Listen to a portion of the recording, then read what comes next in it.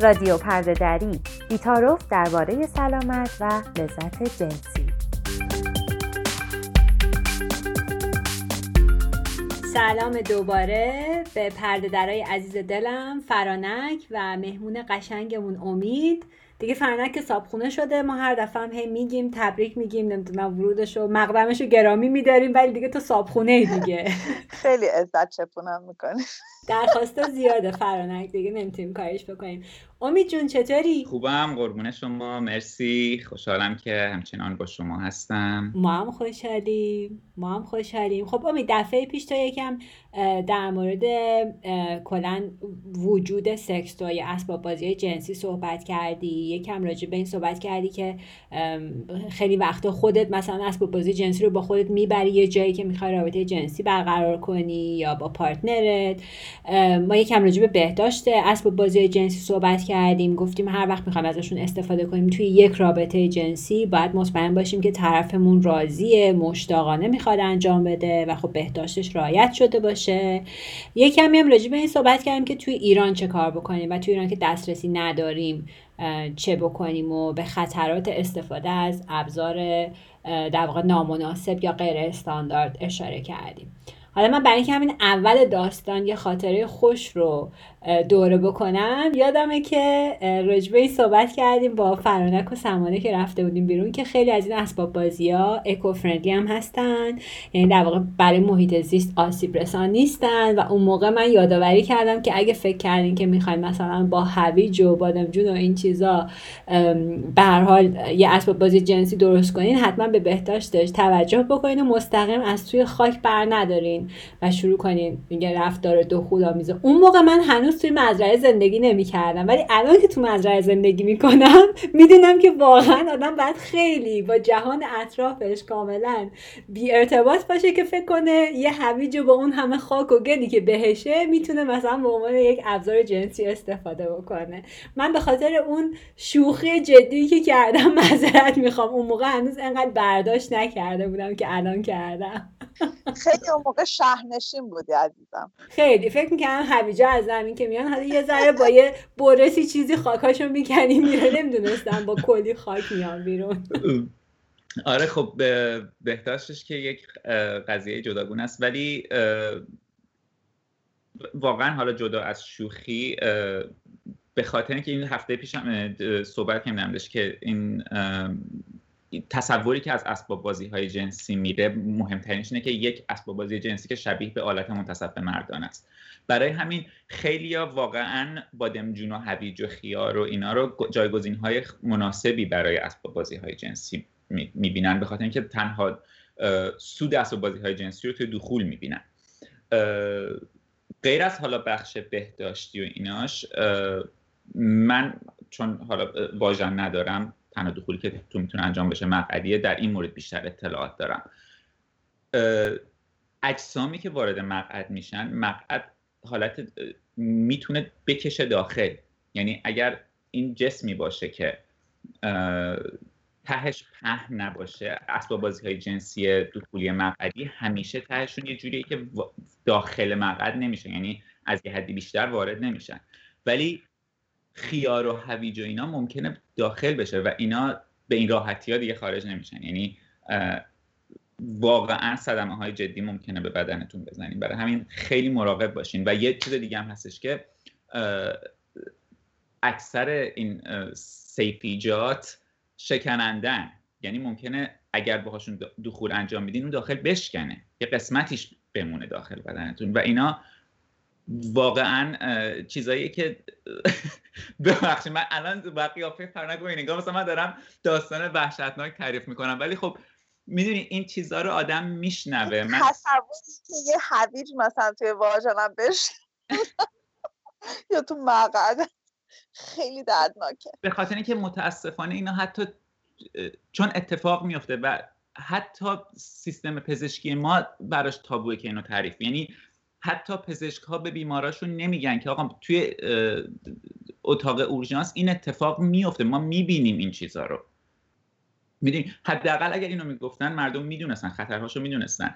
من یادمه چند وقت پیش یه دونه از این شاخهای اینستاگرام رو تو گیومه میذارم که اطلاعات متاسفانه خیلی درستی نمیدن صرفاً به خاطر اینکه فالوور جمع بکنن.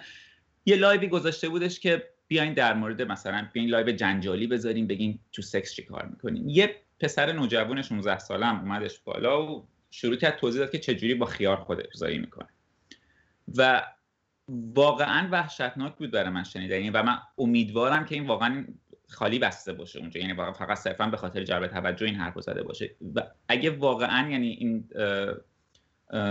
آموزش نباشه که از ابزارهای غیر استاندارد اینطوری استفاده بشه، واقعا پتانسیل خیلی خطر داره و خیلی نگران کننده است.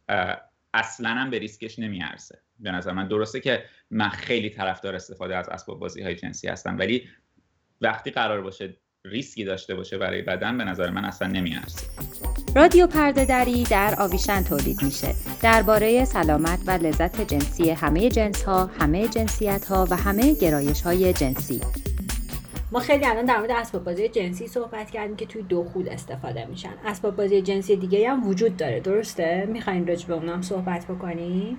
مثلا یه سری اسباب بازی ها هستن که نوک پستان رو تحریک میکنن یا جاهای دیگه بدن رو تحریک میکنن، یا برای افرادی که دارای معلولیت‌های خاص هستن شکل این اسباب بازی جنسی متفاوته. من خیلی دوست دارم که راجع به اونها صحبت کنیم که این تفکر یا این پیش داوری راجع به اینکه بالاخره هر اسباب بازی جنسی برای دخوله از بین بره. همونطور که قبلش هم امید توی برنامه قبلی تو صحبت کردی راجع به اسباب بازیایی که پروستات رو تحریک میکنن. آره، من بازم تجربه شخصی خودم باز در مورد بدن منتسب به مردانه. خیلی از اسباب بازی‌های جنسی بستگی به نوع بدنی که داریم متفاوته، ولی بعضی از اسباب بازی جنسی هم برای یعنی هیچ جنسیتی نداره یا حتی این توانایی رو داره که مثلا یه چیزی بهش اضافه بشه یا کم بشه، مثل ویبراتورها که شما با هر نوع اندام جنسی که دارین بتونین استفاده کنید. مثلا یکی از اسباب بازی جنسی که من خیلی دوست دارم و خیلی استفاده میکنم جاش میگن ماجیک واند، چوب جادو، که یه چیزی مثل چوب سرش یه قسمت دایره‌ایه که ویبره، حالا با شدت‌های مختلف ویبره میده. حالا این نوعی که من دارم و از تلفنم میتونی کنترل بکنی، پارتنرت از راه دورم میتونه برات کنترل بکنه. خب این خودش به تنهایی یه ویبره داره. هر نقطه‌ای از بدنت که نقطه حساس باشه رو این میتونه این ویبره چیز بکنه. میتونه سر پستان باشه، میتونه نوک آلت تناسلی یه مردانه باشه، میتونه کلیتوریس باشه، حتی مثلا میتونه گردن باشه. برای بعضی گوشه گردنشون حساسه، برای من ناحیه گروینم خیلی حساسه، مثلا تو دست که بخوره برای من خیلی حساسه. این خودش به خودی خود هر چیزی رو میتونه تحریک بکنه. بعد اون وقت اتچمنت های مختلف داره که میاد سرش. مثلا یه نوعی داره که برای آلت تناسلی مردانه سرش بس میشه که مثل یه لوله است که آلت باید تو حالت نوز باشه که اینو بذاری داخلش، بعد این با ویبراتور رو به ارضا میرسونه. یه سر دیگه ای داره که مثل یه گیره کوچولو میمونه که از کنار آلت تناسلی مردانه رو تحریک میکنه. طرف دیگهش یه میله بلنده که داخل مقعد میشه، از داخل مقعد پروستات مردانه رو تحریک میکنه.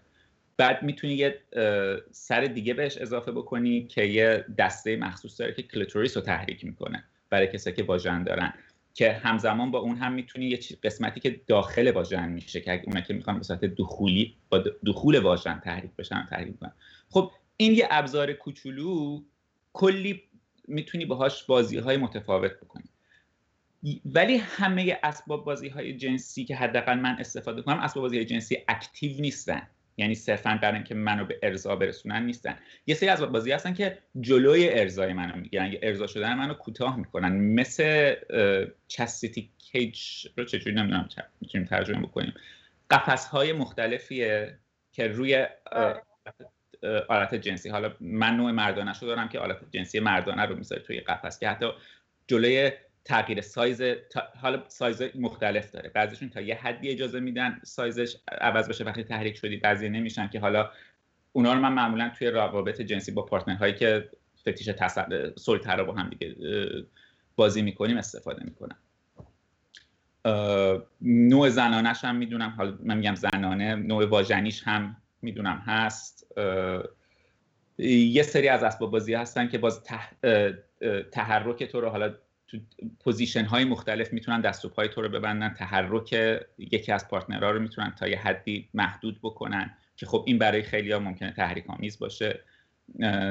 به خودی خود این اسباب بازی تو رو به ارگازم نمیرسونه، ولی از لحاظ ذهنی تو رو میذاره تو اون شرایطی که برات میتونه بسیار هیجان انگیز و تحریک آمیز باشه.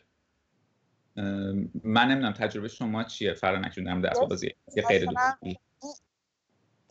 همینایی که گفتی خیلی به نظرم نکات جالبی که دقیقاً چیزایی مثلا دستبندایی که یا مثلا دست و پات رو بتونی ببندی به هم یا به تخت ببندی، همون جلو روی حرکت رو بگیره، یک سری حسات رو محدود بکنه، مثلا چشم بندها خیلی میتونن کمک بکنن. بعد چیزایی که میتونه باعث دردهای حالا به شدت‌های مختلف درد، چون توی BDSM یا افرادی که فتیش‌های خاصی دارن ممکنه از درد خوششون بیاد، حالا به شدت‌های مختلف. چیزایی مثل شلاق، سپنکینگ، چی بهش میگن اینا که برای سپنکینگ؟ درکونی زدن. آره درکونی زدن. اینجور چیزا خودش بخشی از اسباب بازی ها. زنجیرهای مختلف، تنابهای مختلف مثل تنابهای شیباری که بخشی از اون چیز سلطه‌گری ژاپنی در واقع در سکس که من خودم خیلی دوستم. من اصلا میشینم بعضی وقتا ویدیوهای شیباری نگاه میکنم که چطوری اینا رو میبندن، اینقدر که حتی تماشاش هم برای من اروتیکه دیگه، چه برسه که رو خود من اجرا بشه که دیگه یا خدا.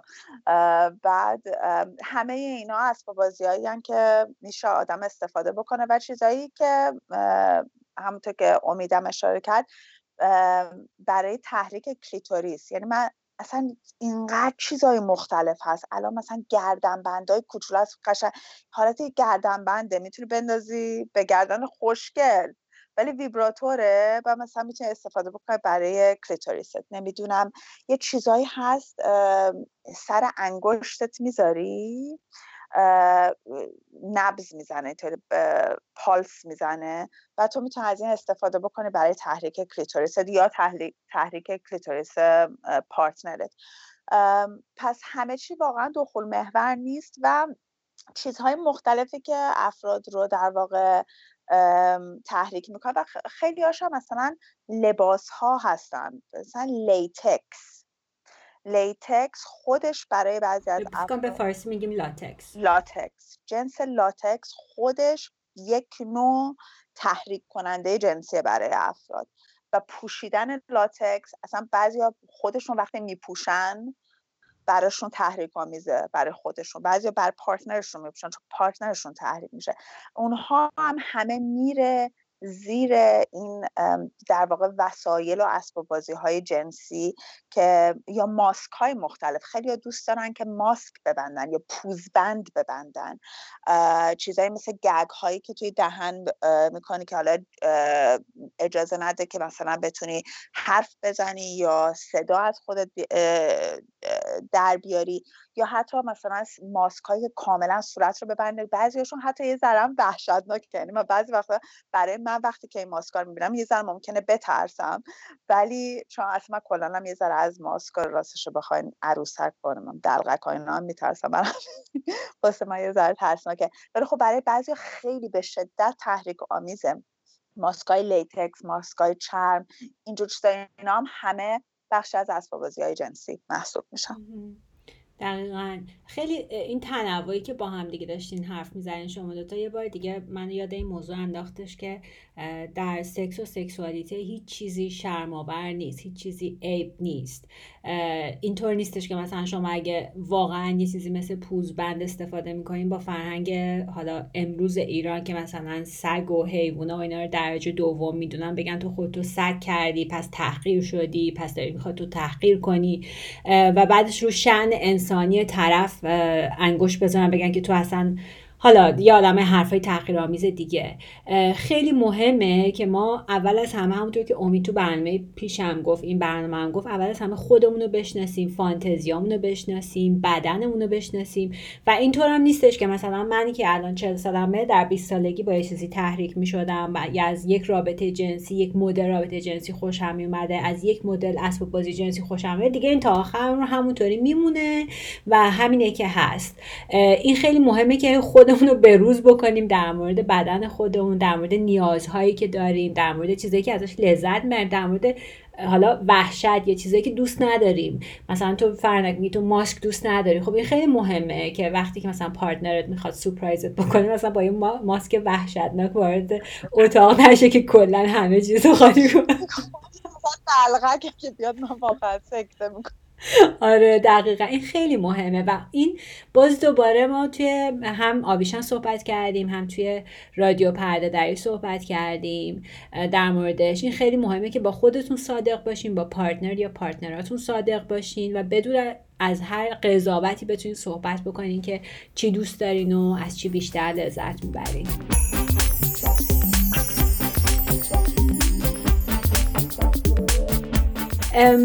این چیزی که امید تو گفتی، این اسباب بازی جنسی که گفتی، چوب جادویی، حالا من امیدوارم که وقتی که این پادکست، این برنامه منتشر میشه، عکساش هم بتونیم بذاریم، عکسای چیزایی که راجعش صحبت کردیم هم بتونیم بذاریم که یه ایده‌ای داشته باشن شنونده هامون. من فکر می‌کنم خیلی جالبه برای من وقتی که وارد یه سکس توی فروشی میشم، دقیقاً ازشون این دقیقاً که گفتم به امید گفتم از همه وقتی که وارد یه سکس توی فروشی میشن، سوالی که از من میپرسن این نیستش که گرایش جنسی چیه، چند سالته، نمیدونم آخرین باری که با یه نفر از جنس یا جنسیت خاصی رابطه جنسی داشتی کی بوده. معمولا به من میگن که دنبال چه جور معمولا به من میگن که دنبال چه جور اسباب بازی جنسی هستی. یعنی خیلی معطوف به بدن من و دقیقاً تمرکزش روی اینه که کجای بدنمو میخوام مثلا تحریک بکنم، یا برای کسی اگه میخوام هدیه بخرم چه جور چیزای قبلا داشته، خودم چه جور اسباب بازی جنسی قبلا داشتم. این خیلی مهمه. برای اینکه من یه بار اتفاقا امریکا هم بودم، با یکی از دوستان وارد یه سکس توی فروشی شدیم و بعدش داشتیم حرف میزدیم. دوستم گفتش که خب میدونی من بایم، هم دلم میخواد که کلیتوریسم تحریک بشه، هم دلم میخواد که همزمان دخول مقعدی داشته باشم، هم دلم میخواد که توی واژنم یه چیزی باشه. و کسی که فروشنده‌ای که اونجا بود خیلی قشنگ گفتش که اصلا برای من مهم نیست گرایش جنسی چیه، خب این چیزا رو داریم. ولی همونجا برای من این در واقع نکته دوباره به ظهور رسید که ما خودمون چقدر خودمون رو درگیر این شوخی‌ها و درگیر این پیش داوری‌ها می‌کنیم که حتما مثلا یه کسی که دو جنسگراست همزمان وسط چهارراه، توی برنامه قبلی گفتیم وسط چهارراه وایساده، وای نساده، خوابیده، لنگاشو داده هوا، بعد از هر سوراخ ممکنی نیاز داره که بهش دخول بشه و همه جاش با هم دیگه تحریک بشه. این خیلی مهمه که شما فارغ از هر گرایش جنسی که دارین یا هویت جنسی و جنسیتی که برای خودتون قائل هستین، وقتی که به لذت و سلامت جنسی میرسه خودتون از این برچسبا رها کنین، از این قفس‌های خود ساخته و جامعه ساخته رها بکنین و ببینین که با چی حال میکنین، از چی لذت میبرین.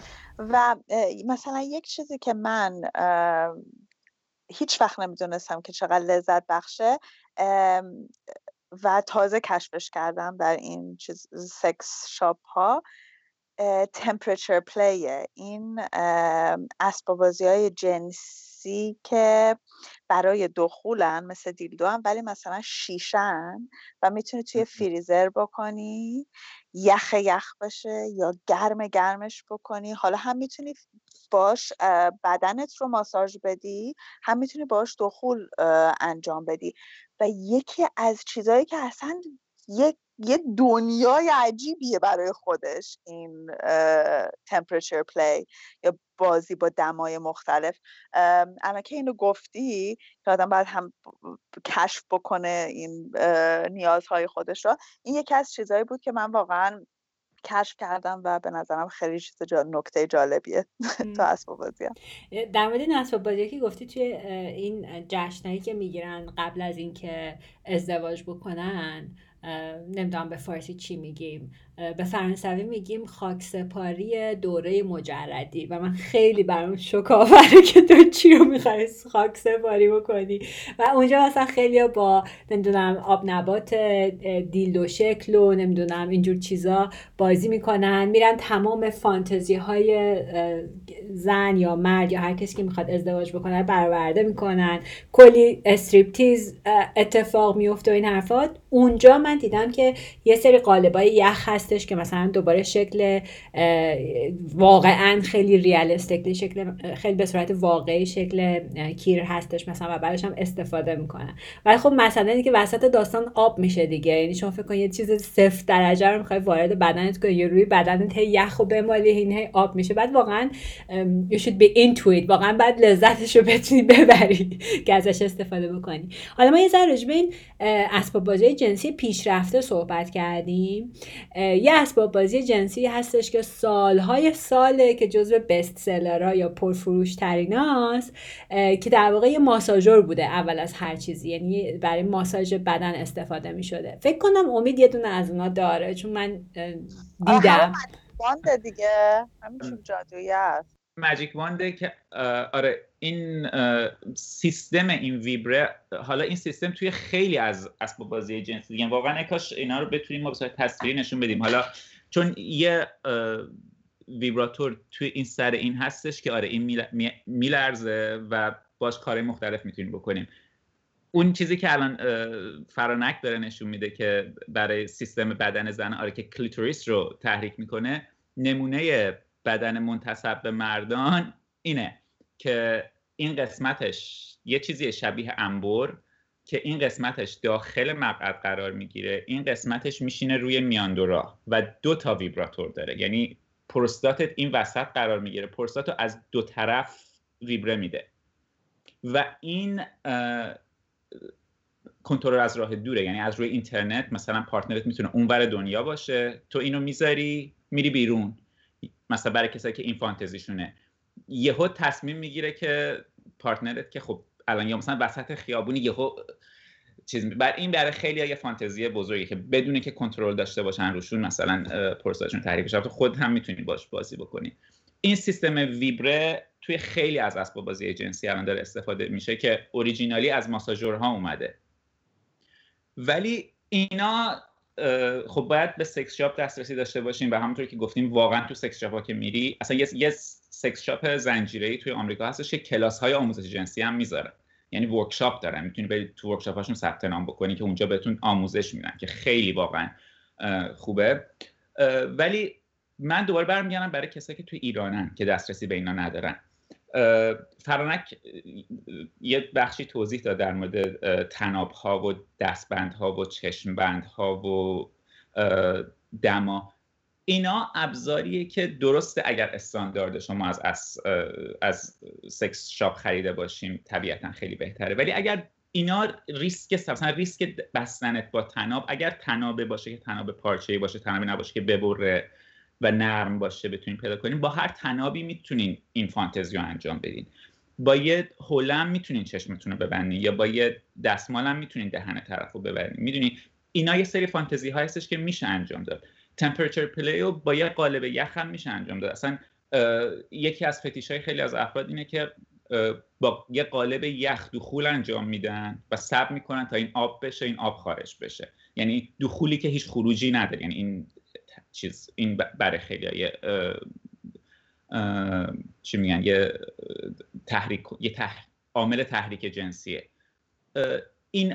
اینها چیزایی هستش که میتونیم توی ایران، یعنی احتیاجی به سکس شاپ بهش نداریم، میشه توی ایران ازش استفاده کرد، پیدا کرد، مادامی که بدونیم به خودمون صدمه نمیزنیم و یا به پارتنرمون صدمه نمیزنیم، نکات ایمنی رو رعایت میکنیم.